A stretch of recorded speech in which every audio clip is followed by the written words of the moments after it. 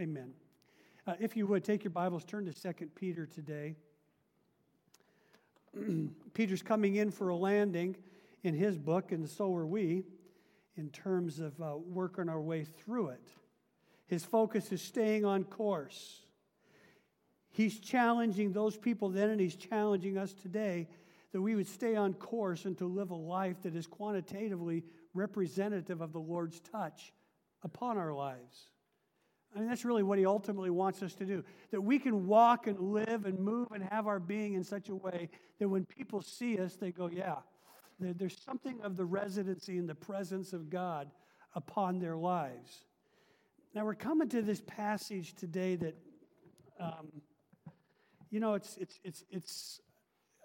it's not inspiring. At least it didn't inspire me. I don't know that it's encouraging. It didn't really encourage me. But here we are, and I'm gonna talk about it. Because see, the Apostle Paul now, he's a little ticked off. He just finished chapter 1 talking about that no prophecy of the Bible, nothing of the Scriptures comes because of a man's thinking or interpretation, but because God's Spirit works in and resides upon. And that's important because of what he's going to talk about next. Because he talks about, don't listen to anybody in their interpretation. Go to the Word. Because what we're going to talk about today is false teachers and false leaders.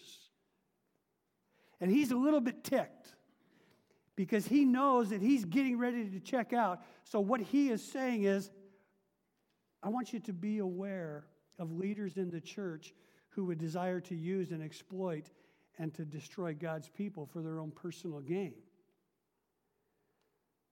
So we're going to look at how to be aware of an exploiter or false teachers, false prophets, false leaders, those who really would use the church and use God's people for their own personal gain. See, Peter didn't want these people to be gullible or to get sucked into the vortex of these people's influence. But he also doesn't want us to become cynical when we see it happen. You know what I mean? A number of years ago when I first started out in ministry, it was at a time when all of these scandals were taking place and all of these just awful things were being exposed in the television media and evangelists and even in some churches. And it was like headlines week after week. And so I'm in this pastor's meeting with these pastors. They're talking about how are we going to deal with this as a church? How are we going to communicate this as a church so that we don't sound like we're, picking on people or, condemning people. But we got to answer it because people got questions. And it was at that time because people started leaving the church because they said, wow, all this shenanigery going on and all this stuff. It's crazy.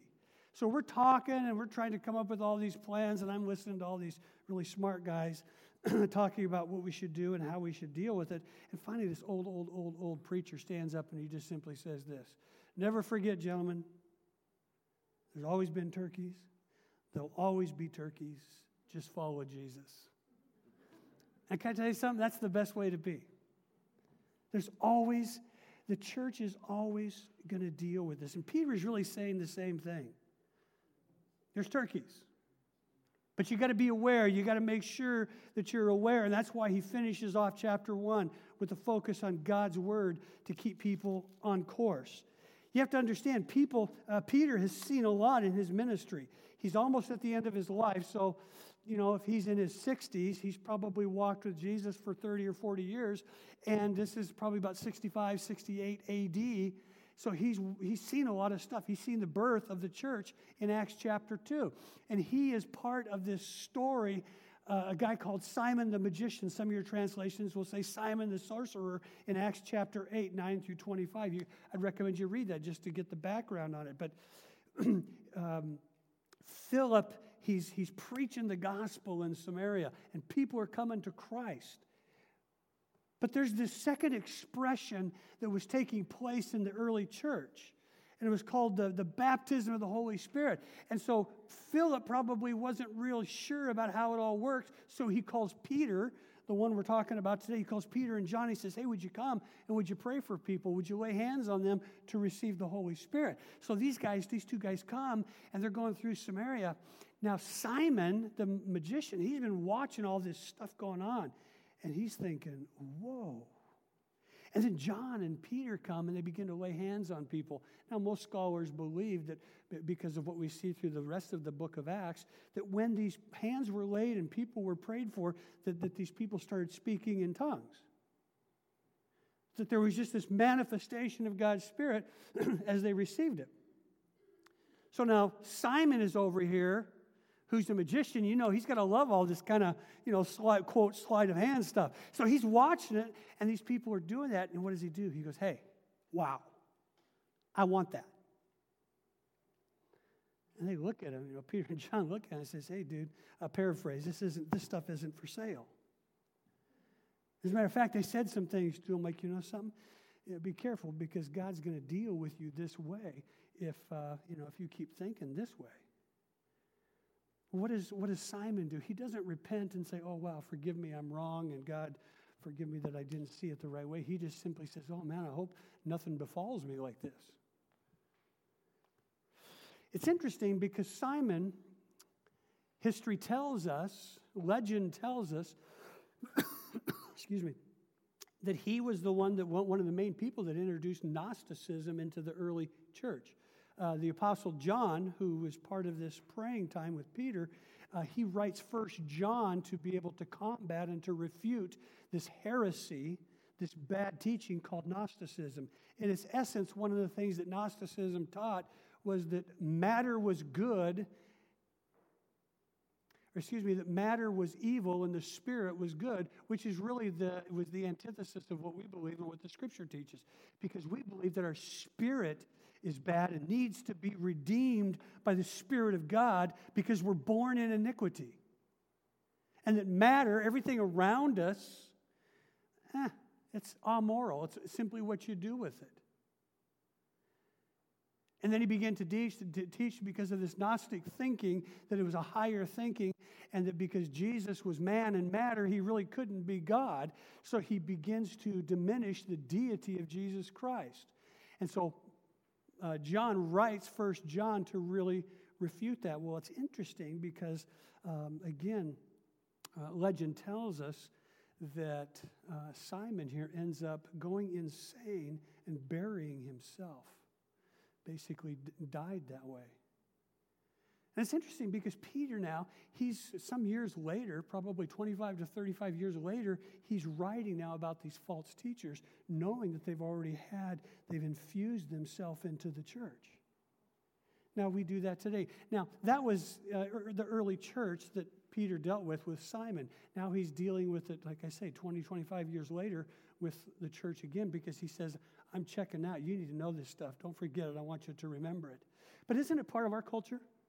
I mean, if you've been around the church for any amount of time, you've seen some really crazy stuff take place. And it's been going on for years as well. Back in 1926, a gentleman named Sinclair Lewis, he wrote a book called Elmer Gantry.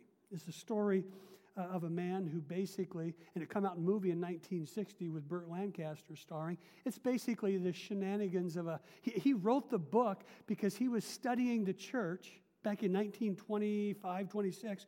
He was studying the church and revivalism, and he was studying all these evangelists, and he started doing research on it. He said, I'm going to write a book about this.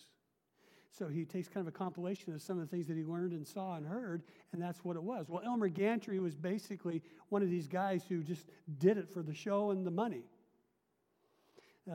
Good movie. Never read the book, but it just tells about this guy, Elmer Gantry, who really didn't have a relationship with God. He was a womanizer, he was a skirt chaser, and he was a drinker, and really never finished anything in his life, and had just stuff that followed him everywhere. So it's not like this is all new stuff. We've got false teachers, false leaders, false people everywhere in the church. Now, as I say this, I've been in ministry for almost 40 years now. I've only met 2 people that I believe fit the description of things that I'm talking about today in all my years. I work with a lot of pastors and church leaders, and I want to say that except for 2 of them that I've met, all of them have incredible hearts, wonderful motives, and their focus is Jesus Christ and the church. So as we talk about this stuff, I don't want you to get all this negativity, because it's a pretty negative talk in a way. And you're going to see why, because of the language that Peter uses. But I've only met what I believe to be 2 people in all my years that would fit in this category. So I don't want you to look around and go, oh, wow, them, this, that, you know.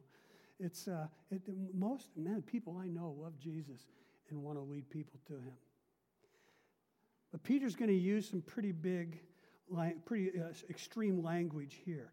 Now, Peter's a fisherman by occupation, but he's commissioned by Jesus to be a shepherd and lead God's people by vocation. We see that in John chapter 21 when Jesus, he's confronting Peter on the seashore and making him a little bit of egg McMuffin and fish fillet, and he says, listen, Peter, this is what I want you to do. I want you to feed my sheep. It's a new calling. That's going to be what you're going to do for the rest of your life. And that's what Peter enters into. And then in Acts chapter 20, Peter was really well aware of these words that Paul would have spoken to the church at Ephesus. He'd been there 3 years and he was leaving. He started and he basically pastored this church for 3 years. And as he leaves, he gives them this admonition. He says, you know something? I never failed to tell you the whole counsel of God. I preached everything to you. There's nothing that I backed away from. And as he leaves, he says there's 3 things that a pastor should do. There's 3 things that a leader in the church should do. They should lead you. They should lead you well. They should feed you. They should feed you well, and they should protect you. Because when I leave, there's going to be wolves coming in sheep clothes that are going to want to take advantage of you. And can I tell you something, loved ones? It's the same thing today. That's my job. Lead you, feed you, protect you.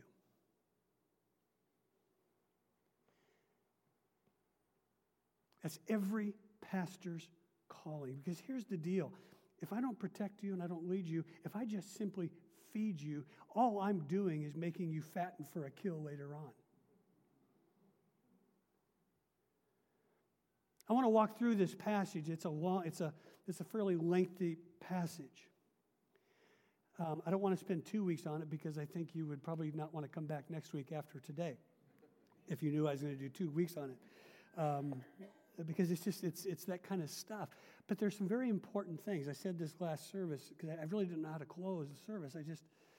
But I said, you know something, if you don't get anything else out of this, let's say you're going to leave this church at some point. Here's some great principles in looking for another church. But it's also a kind of a test point for every leader that you ever sit under or look at or listen to. Because here's the deal. You'll hardly ever know a true leader until you spend some time with them and around them and under them. Everybody looks good at the start. Here's the bottom line. How do they finish? And that's what Peter's saying. I'm about to finish, and I want to be that sage old spiritual father that speaks into your life. So let's pick it up in chapter 2, verse 1. Thank you. Do you have any coffee to go with that? No. So let's pick it up. Chapter 2, verse 1, 2 Peter. There were indeed false prophets among the people, just as there were false teachers and false leaders among you. They're going to bring destructive heresies, even denying the master who bought them. And this will bring swift destruction on themselves. Isn't that interesting? That at some point, false teachers, false leaders end up basically denying the very person that gave his life for them. They start off talking about him, but then there comes a subtle shift when they begin to deny him. Oh, is he really real? You know why? Because what happens is a lot of times that truth comes out, and it's because people have been drawing people unto themselves. These kinds of people draw people unto themselves, not to Jesus. And then it says they're going to bring destruction on themselves. 1 Timothy chapter 5, you've heard me say this before, but it's really important. 1 Timothy chapter 5, toward the end, they're talking about church discipline with leaders. And Paul says this to Timothy. He says, never forget, Timothy, some men's sins go before them, and some men's sins follow after them unto destruction.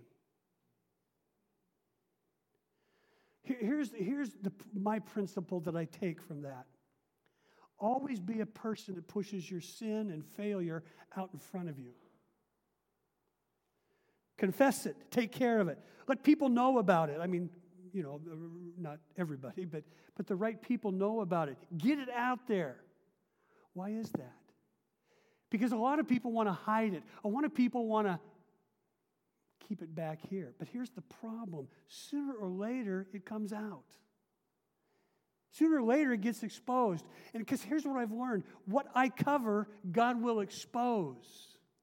And what I expose, God will cover. I mean, unless it's something really, really bad that needs to be exposed, as 1 Timothy chapter 5 would talk about. But here's the deal. We all have sin. No one's perfect. But people that are growing and hearing the voice of God, the best thing you can do is get that stuff out in front of you.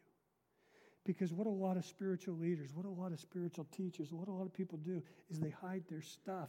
But the sad thing is it always comes out. And when it does, it's usually destructive.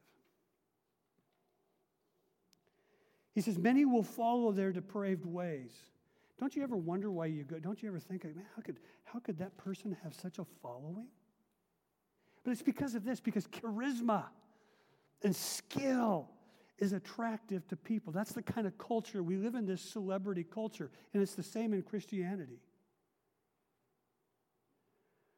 Many will follow their depraved ways, and the way of truth will be maligned because of them. They'll change it. They'll manipulate it. They will exploit you in their greed with made-up stories. Their condemnation has been pronounced long ago. It's not idle, and their destruction does not sleep. Notice that word there. They will exploit you in their greed.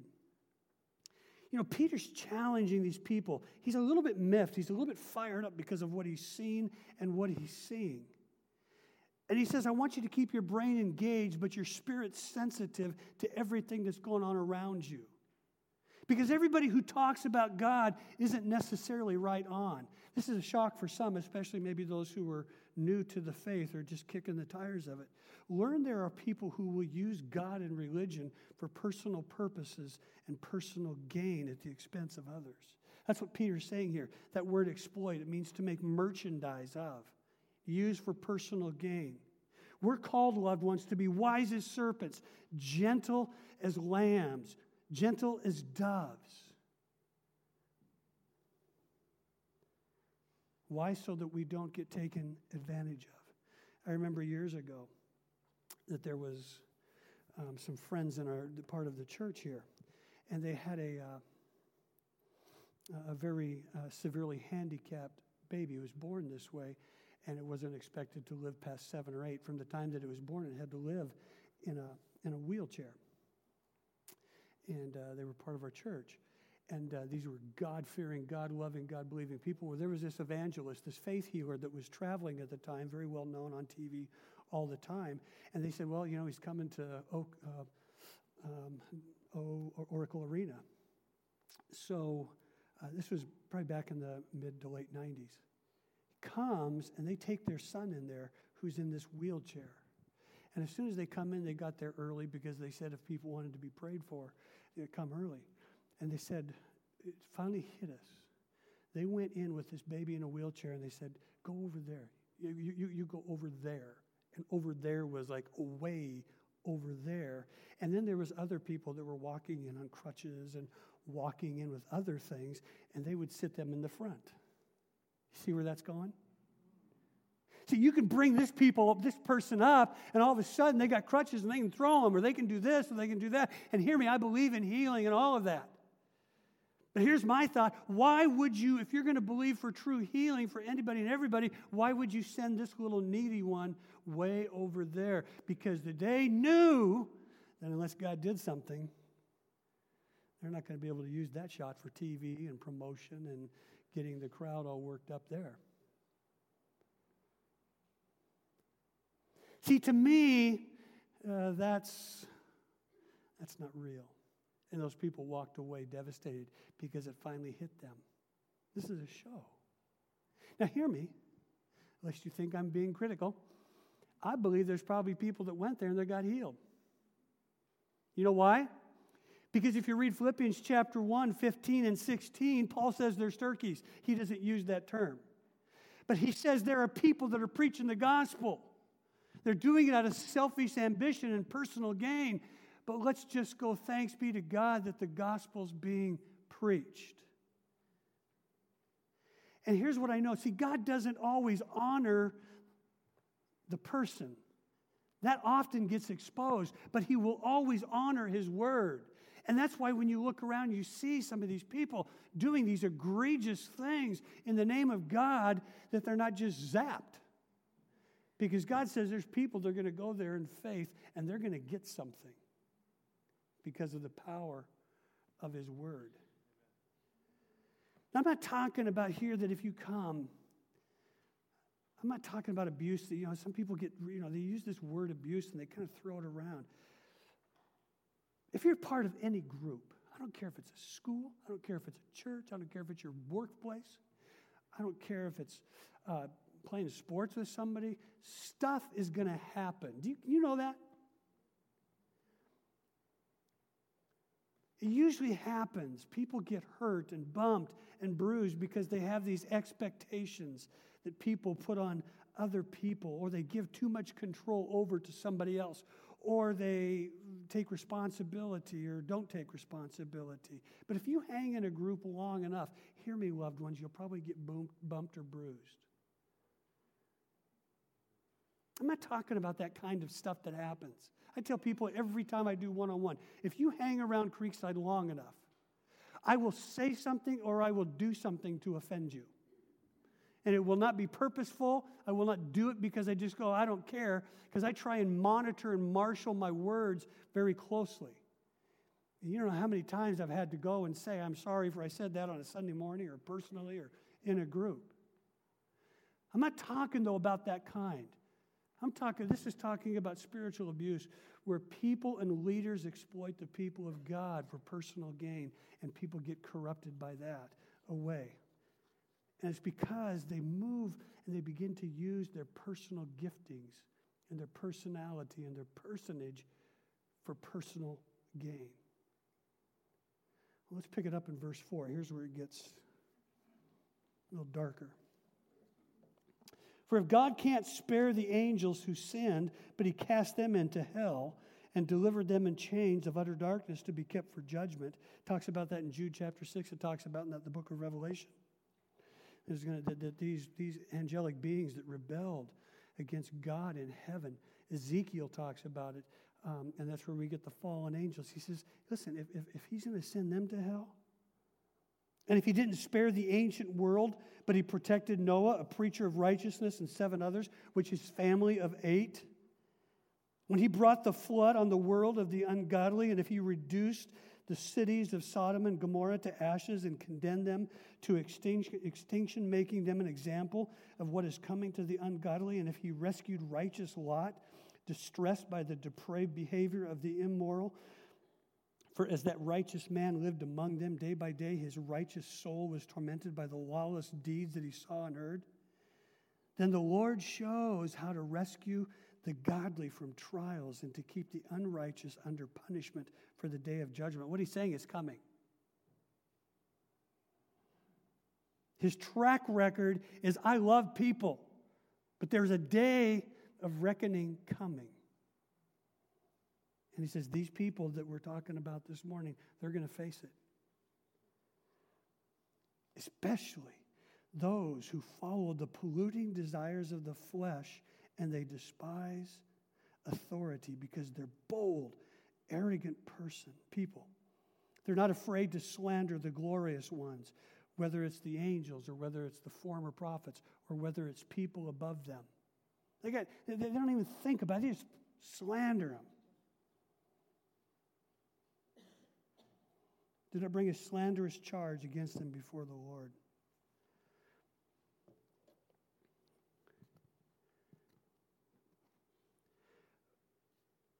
Peter's anticipating, I believe, a question here.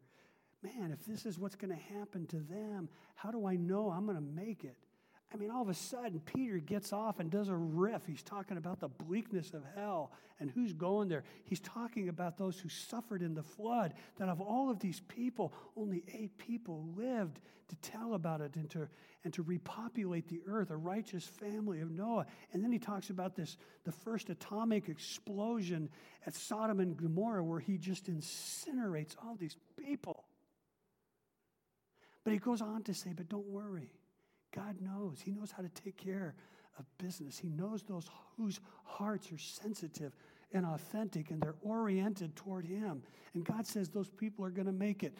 On the basis of that scripture right there in verse 9, that's why we'll talk about it a little bit next week, about the coming of the Lord as Peter talks about it. But here's the deal. I don't believe that we're going to go through the tribulation. I don't believe we're going to experience that expression of the judgment. And you have to understand, I'm going to get off track, I've got to be careful, but there's pre-trib, mid-trib, post-trib.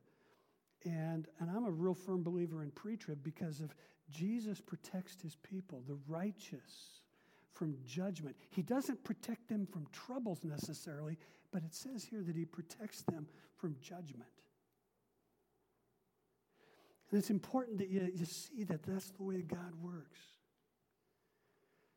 Because I got to tell you, when I was younger and I was just starting ministry, and all of a sudden, all these people were falling around me. I'm not kidding you. I used to think, who in the world am I?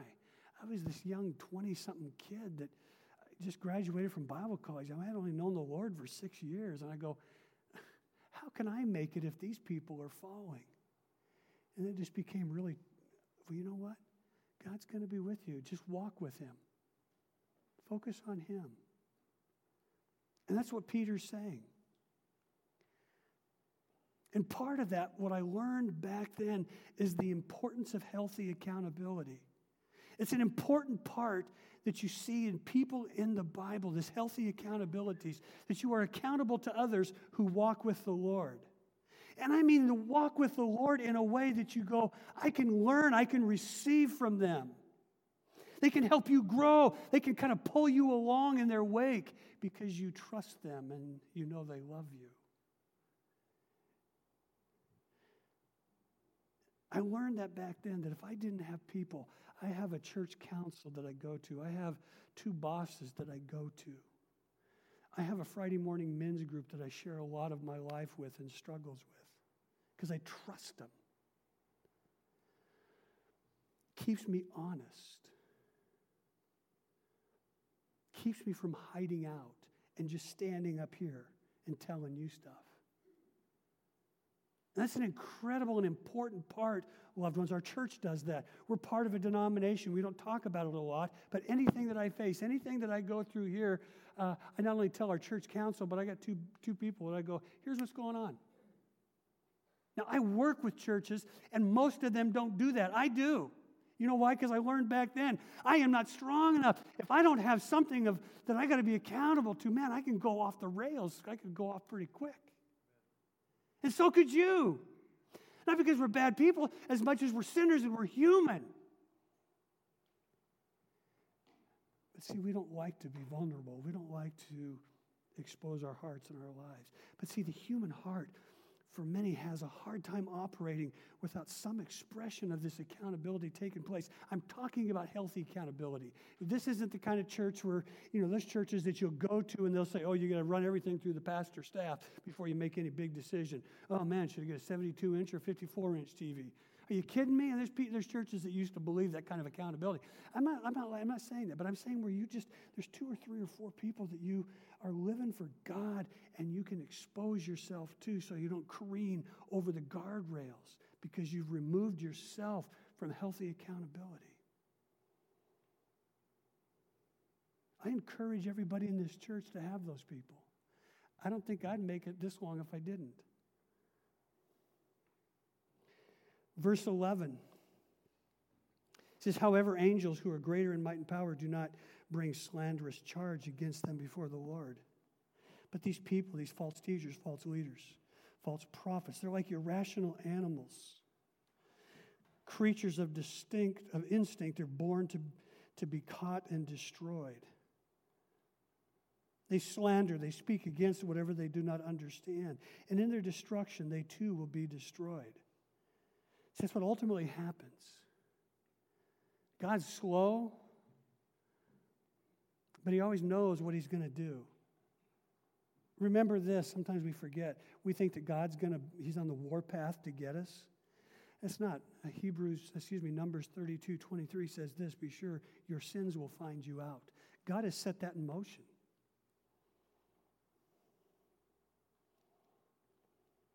He says they'll be paid back with harm for the harm that they have done. That's why we don't have to take revenge.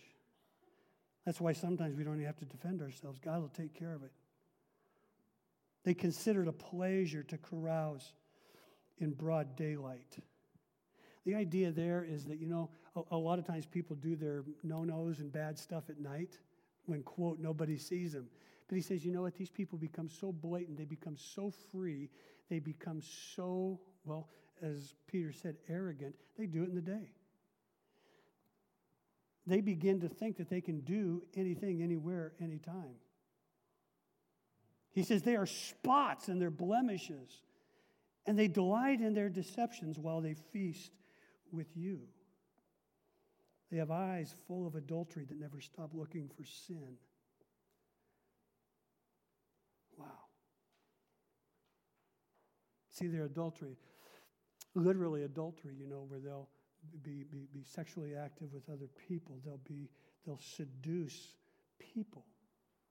They'll use sexuality to attract them and to seduce them.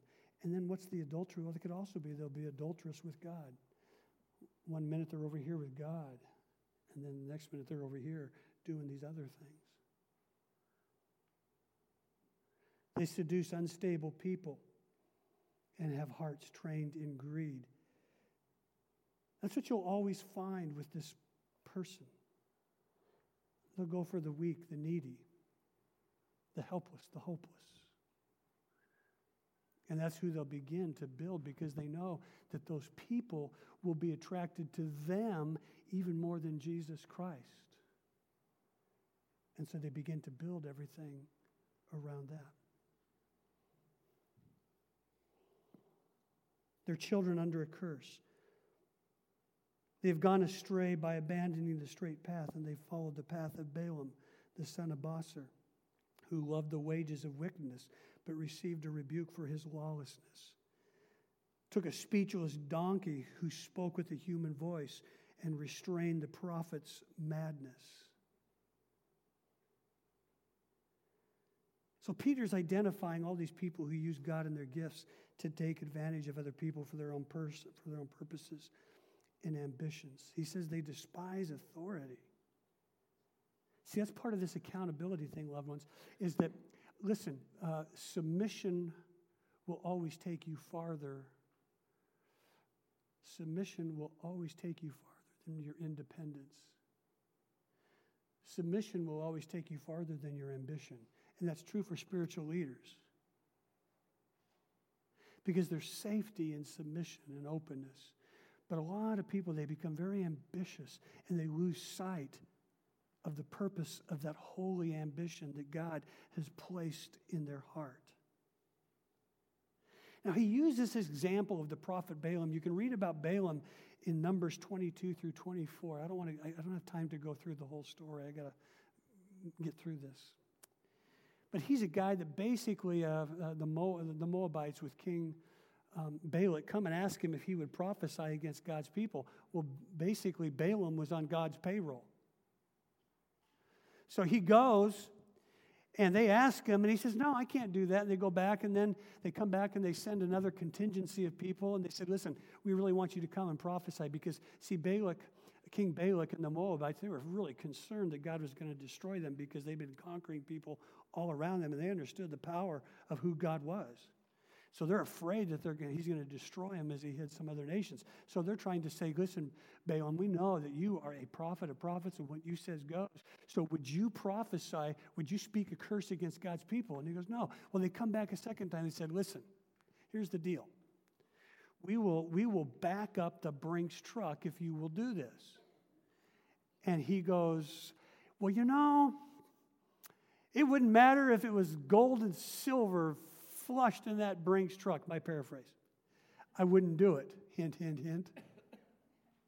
There's something that God knew about Balaam that he was kind of open to it. So Balaam, after he's told him no twice, he says, I'll tell you what, I'm going to check with God again. So why don't you guys just go camp outside for the night? So he gets back and he contacts God, prays to God, and God says, you know what, just do it. And most scholars believe that the reason that he said just do it is because God's just kind of tired of him. Because God, he doesn't, you want to do something? Okay. Go ahead. So he lets him go. But he says this, don't you say anything that I don't say. So he's going, and all of a sudden he's on this donkey that he's had for years, and this donkey sees something that Balaam doesn't remember. He sees this angel with this big sword drawn. Stops him. Well, it really ticks Balaam off because he just stopped in the middle of the road, so he starts beating him. Well, he finally gets the donkey to go again. The donkey goes over into a ditch to move away from this big angel with the sword. So he's sitting down there, and he's beating him again. Finally, a third time, and he gets up, and he hits his foot against some wall that was there, some divider, and he beats him again. And finally, the donkey just says, that's it, and he sits down. And he looks at him, so to speak, and he goes, what are you beating me for? I haven't done anything. You're the one disobeying, you know? And then finally, it hits him, and he begins to see this angel of the Lord as well. Well, here's the point. Balaam was a gifted prophet. He doesn't go and curse them, but he does speak different words for 2 chapters. He gives these 5 oracles. And it's almost as if he does enough just to angle around. But here's the point. He uses this gifting that God has given him illegitimately. He doesn't just say no. He doesn't just say, I'm not even speaking to your people. You deal with God. There's a little bit of compromise there. And here's the thing. He shows us that motivations are just as important as our actions. And the dangerous deception of maintaining an outward religious facade while we're inwardly corrupt will always cause us problems. That's why he uses this example. He says, listen, these guys, they got this religious facade, but they're corrupt inside. They got all of this stuff that he's been talking about going on. He says, these people, verse 17, these people are springs without water, mists driven by storm. They got no direction. You think they're going to bring you refreshment, but they're not. The gloom of darkness has been reserved for them. For by uttering boastful, empty words, they seduce with fleshly desires and debauchery people who have barely escaped from those who live in error. They promise them freedom, but they themselves are slaves of corruption, since people are enslaved to whatever defeats them. Have you ever seen people like that? Man, they want to tell you how to live, but you look at them and you go, you're not even free of whatever you're trying to tell me I can be free of. That's how these people live. For if having escaped the world's impurity through the knowledge of the Lord and Savior Jesus Christ, they are again entangled in these things and they're defeated. And the last state is worse for them than the first. For it would have been better for them not to have known the way of righteousness than, after knowing it, to turn back from the holy command delivered to them. I don't like that. Those are some strong words. He says, you'd be better off, you false teachers, false leaders, false prophets. You'd have been better off if you never knew. And I don't even know what that means. I can't even tell you. Peter said it.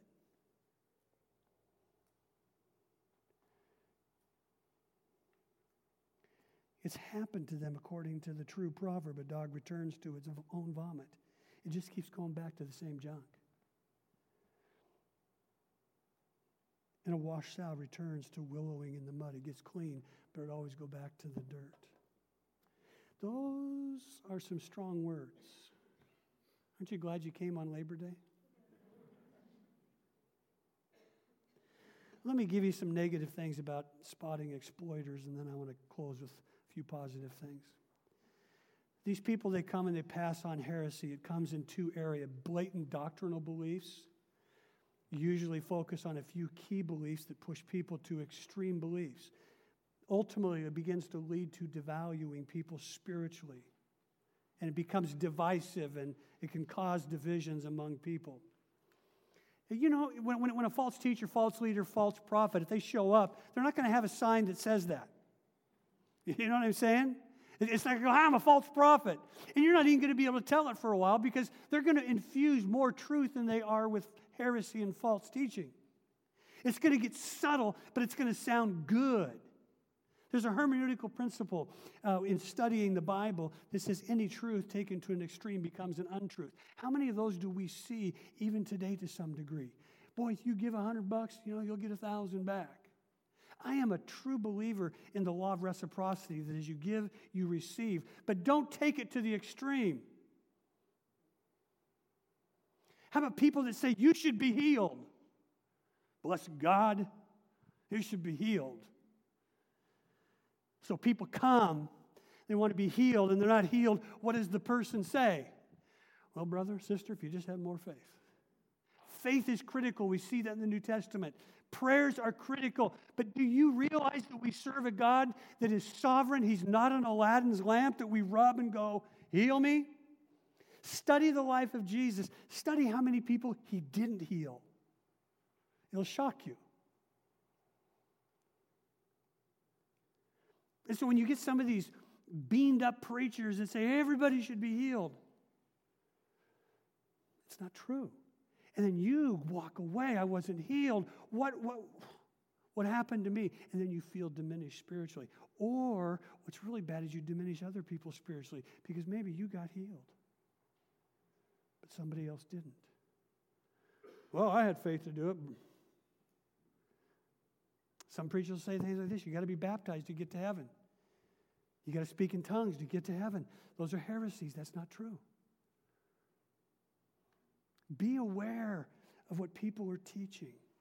Well, the Bible, I kind of believe it, sort of, kind of. I mean, it's pretty good. But I just kind of like to focus on what Jesus says. No. It's what the whole Bible says. It's the whole counsel of God. They used the Old Testament when Jesus taught. It hasn't gone away. Now, the principles of it all have been fulfilled through Jesus. Be careful because they pass on heresies. Secondly, they're greedy and exploitive. Most are concerned about what they get with little regard for the free will of man and the human dignity. And they aim to exploit. Remember the word exploit there. It's to merchandise people. They love getting from others. They love telling others what to do. They love giving an opinion because they kind of have a Messiah complex and they want everybody to know it. Thirdly, they have large appetites and loose morals. Very often these people are unable for the long haul to live with the boundaries of various appetites. So they exploit people and their goods. They use their sexuality or sexual ways for personal gain. That's what Peter's saying throughout here. They've got this stuff that's so out of line. It's especially true today because we deal with all these sexual addictions and family dysfunctions.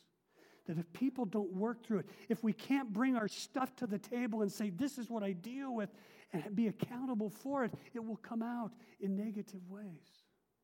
It'll be exposed.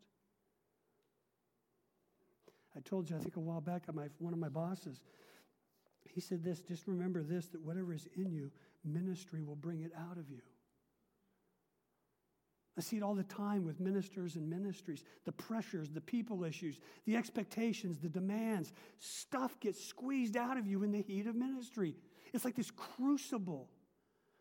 And because of that, we face so many temptations in a number of areas. And when we have this stress that we're dealing with, and if we got all these issues that we're not dealing with and accountable for and understanding, what it does is it pops them up to the surface. And as we carry people's problems, we get criticized when no matter what we do and we're just trying to help people, it begins to squeeze. We're trying to deal with the balance of ministry and the business side of it, yet trying to stay centered with spiritual care and nurturing people. When those things happen, when you have this conglomeration of all of these things and they begin to coalesce in one's life, guess what? It's really easy to slip up and fall from that. And you can apply that to your job. like Balaam. People use legitimate gifts for illegitimate gain. How many people do we see that have these great, legitimate, God-given skills and gifts, but over time they realize it, and then they begin to use it for their own personal gain? It's the same, like I said, we live in a culture of celebrity. We always have. Study the New Testament. You know what you'll see? The church of Corinthians. It was the most gifted church, but it was the most divided, and it was the most carnal. You'll see that sometimes in people. Some of the most gifted people will be the most carnal. Why is that? Because they can stand and they can talk or they can do other things. And they can be so winsome with people and people will just follow them. But what happens is they begin to do this thing called ministry. And that's what these false teachers do. They go into it and they begin to say, I'm all of this and that much more. Look at all the people that are following me. And then they will quit developing the character that will undergird and build up their charisma and skill set. I had this friend, Butch Plummer. He's Jim Plummer's younger brother. Died of cancer in 1999. And when I first came here in 92, he was kind of one of my mentors. He'd come down with cancer, and we spent time together. I had him come up and speak to the church. Very gifted man. Well, he was really good friends with my college pastor, who was a really incredibly gifted man. And he was telling me this story as he's mentoring me about character. And he said, one day I was driving with Roy Hicks Jr., and we were talking about this person on his staff who was one of the most charismatic, gifted communicators, disciplined people. And I knew him personally as well. He was a friend of mine. And he was talking to Roy about him, and he'd found out that this guy had started looking for another job behind his back. And so as they're talking about this guy, Roy just turns his car over to the right, to the side of the road, comes to a screeching halt, and he looks at Butch, and he goes, listen, bud, don't ever forget that charisma and competency equals character. Charisma and competency does not equal character. Charisma and discipline does not equal character. Takes off. And never forget that, loved ones.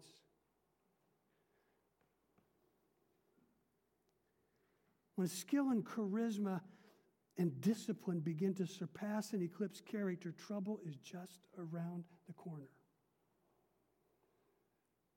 These people, they offer freedom, but in fact, they lead into bondage. There's a lot of people who say, follow me and you'll be free, when in fact, they'll ultimately just simply lead to bondage and a lot of freedom. Here's the deal. Try quitting a church and moving on. Try leaving a church. What do? Do they tell you need to stay there? Do they tell you if you leave, something bad's going to befall you? I'm always shocked when people come here and they go, yeah, it took me 2 years to leave that church because people told me, oh, if you do, this is what's going to happen. It's going to be bad for you. You can't leave. God called you here. Are you kidding me? It's not a cult. No job, no other person, no church. Nobody owns you. You're God's. I'm reading a book called Jonestown. It's about Jim Jones, 1978. What did he do? You know, he was a great preacher here in San Francisco. He preached the gospel. He prayed for healing for people. People were healed. He says, I'm going to give you freedom.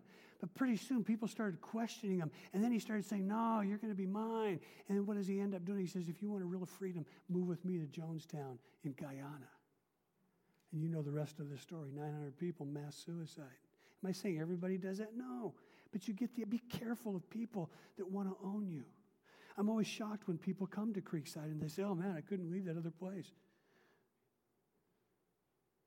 There's no freedom in that. True leaders free you. They don't hold you.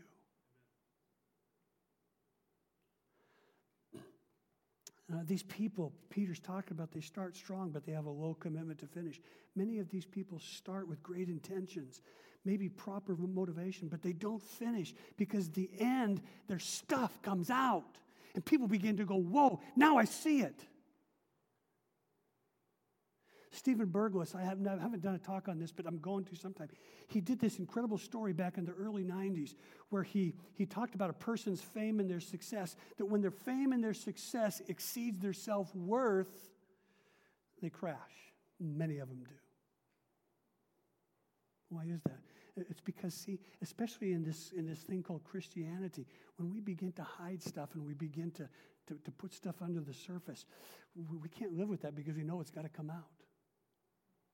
When we begin to see God do things that go beyond who we are, and if we don't have the character development, if we don't have the strength of character, and we don't understand that we're just being used by God, you'll set yourself up for a crash. And when he wrote this book, he was talking about people like Pete Rose and Bill Clinton and a number of other celebrities, politicians that failed miserably because their self-worth couldn't handle their success. Now, this is negative, I know. Let me close with just a few positive things. These are traits of people builders. Number one, they have orthodox underpinnings. They understand there's nothing new under the sun. Peter says, avoid the extremes and the fads. The gospel, this is the word that's been there for 2,000-3,000 years. Don't get caught up in these new fads and these new beliefs. It's all about Jesus and his word. Anything that doesn't lead back to these two things, don't buy it. Receive and give with proper motivation in God's kingdom. Money's a big area. Do the people that you're going to follow, do they use proper teaching and motivation for receiving and giving? Do they teach you to free you and to feed you, or is it to fleece you and to get from you? Do they want to free you to be a giver, or do they want to fleece you to line their own pockets? A few months ago, probably 6 months ago, I said, I want to start. I had some discretionary funds, so I said, you know what, I'm going to give to this organization over here. Only one of them out of 4 was a Christian group. And it was 5-6 months ago, so I just gave all these 4 groups some money that I felt like I really liked what they were doing. Can I tell you what happened since then? You probably know. I now am being on the solicitation list of about 40 other groups. What did they do? They fleeced me. I'm trying to be a good person, and now I got 40 people. Every day in the mail, someone's asking. I just told Trina that day I'm not giving anymore. I'm just going to do it through the church now. Have you ever done that with a Christian organization? They get up and you get these letters, oh, dear friend of the ministry. Just got up this morning, I thought about you. You're on my heart, my mind, my soul, and I started praying for you. Probably something going on in your life, along with the other 200,000 people I'm writing. And I'm just wondering if you can find it in your heart and send me a little money. See, what's the motivation? Is it God's kingdom? Respect human dignity. People have a free will. People that build people, they don't violate someone's free will, even though they know they could live that person's life better than them. Do you know anybody like that? You could live their life better? But you don't, because they have dignity. And that's not your calling. We help people, we assist people to move and to grow forward. But we're not going to live their life for them and tell them how to do this Christian thing. We're going to assist them and teach them. But everyone's got to pick up their own stuff. A people builder says, I don't know. God alone is all-knowing. Be careful of the person that has all the answers, that's always right. Last one is a directional lifestyle. Live for Jesus. Lead people to Jesus. If people are drawing people to themselves, run. Because Jesus says, I am the giver of life, and I will make you free. Don't allow yourself to get cynical with all the turkeys, loved ones. God is bigger, and the gospel is more important. Don't be gullible. Love people and trust God. We get that backwards. We want to trust people and love God. Don't do it. Because if you trust people, they'll let you down. Because whenever you trust them, they have expectations on you. Or you'll have expectations on them. And it just sets you up for being let down. Trust God. Love people. Last thing is this. Don't blame God. Trust God. He knows. He sees. He has the last word. That's what I love. Let's stand. Okay. I trespassed on your time. I apologize. Forgive me. But I didn't think you'd want to listen to this 2 weeks in a row. This is the truth. Be aware. Trust God and love people. Amen? Amen. Lord bless you. You're loved. Have a great day. Get your kids, please.